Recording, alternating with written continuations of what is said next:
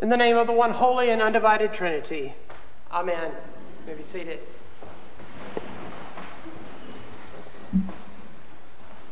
After retiring from teaching for more than 30 years in the Dallas County school system, my dad and my stepmother decided, like so many folks, to retire to the beach. My dad spent many of those years teaching junior high band at various junior high and middle schools throughout the county school system. He loved music, all kinds of it too. His instrument of choice was the saxophone, but he could play and teach just about anything. He could listen to a song and be able to write out the various musical parts on a blank sheet of staff paper. And shortly after his retirement, though, he had an accident. It severely damaged his knees. That affected many of the activities that he could do.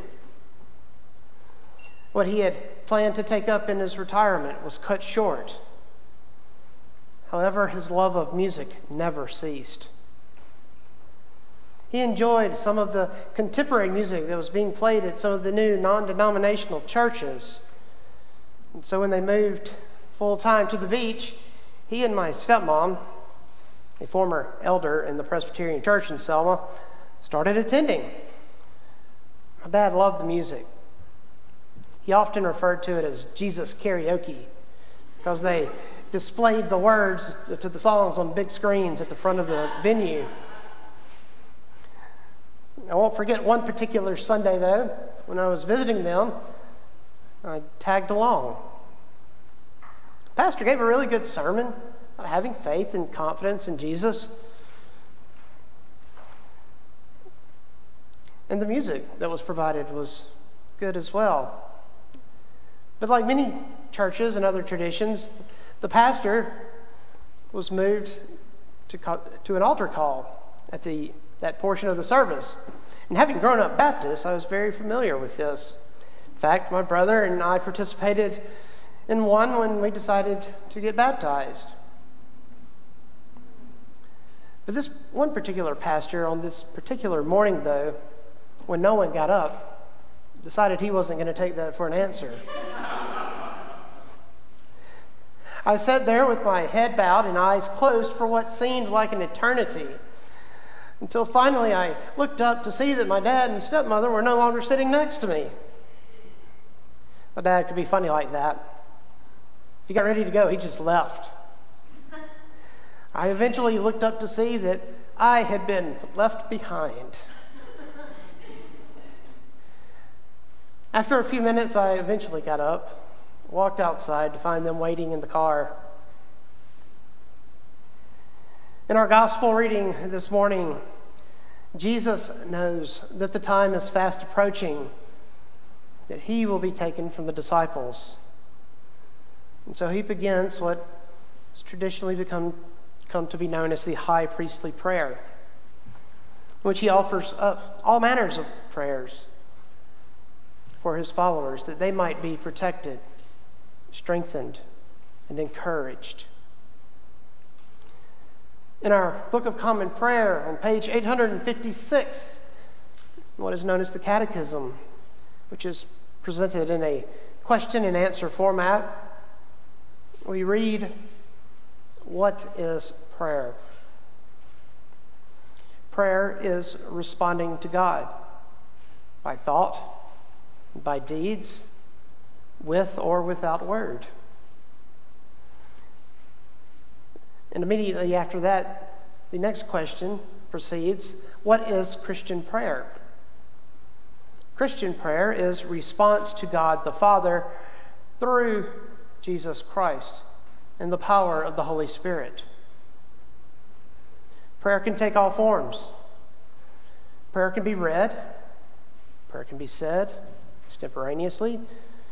Liturgical dance is an expression of prayer, although don't worry, I'm not going to try that this morning. Prayer can be sung. Our liturgy is prayer.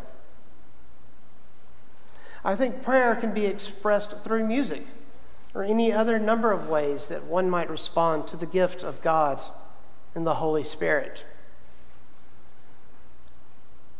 Jesus knows that the world will soon reject him, and what pain and suffering he will soon be submitted to, and that this same fate awaits those who follow him. Jesus, in our gospel reading this morning, asked of the Father to give them eternal life. And he tells us what this means when he says, "And this is eternal life, that they may know you, the only true God, and Jesus Christ, whom you sent." Eternal life is not immortality. It is not about not dying. Rather, it is found in relationship with God. It's about growing more fully into the life that God has already given us. It will be found in community.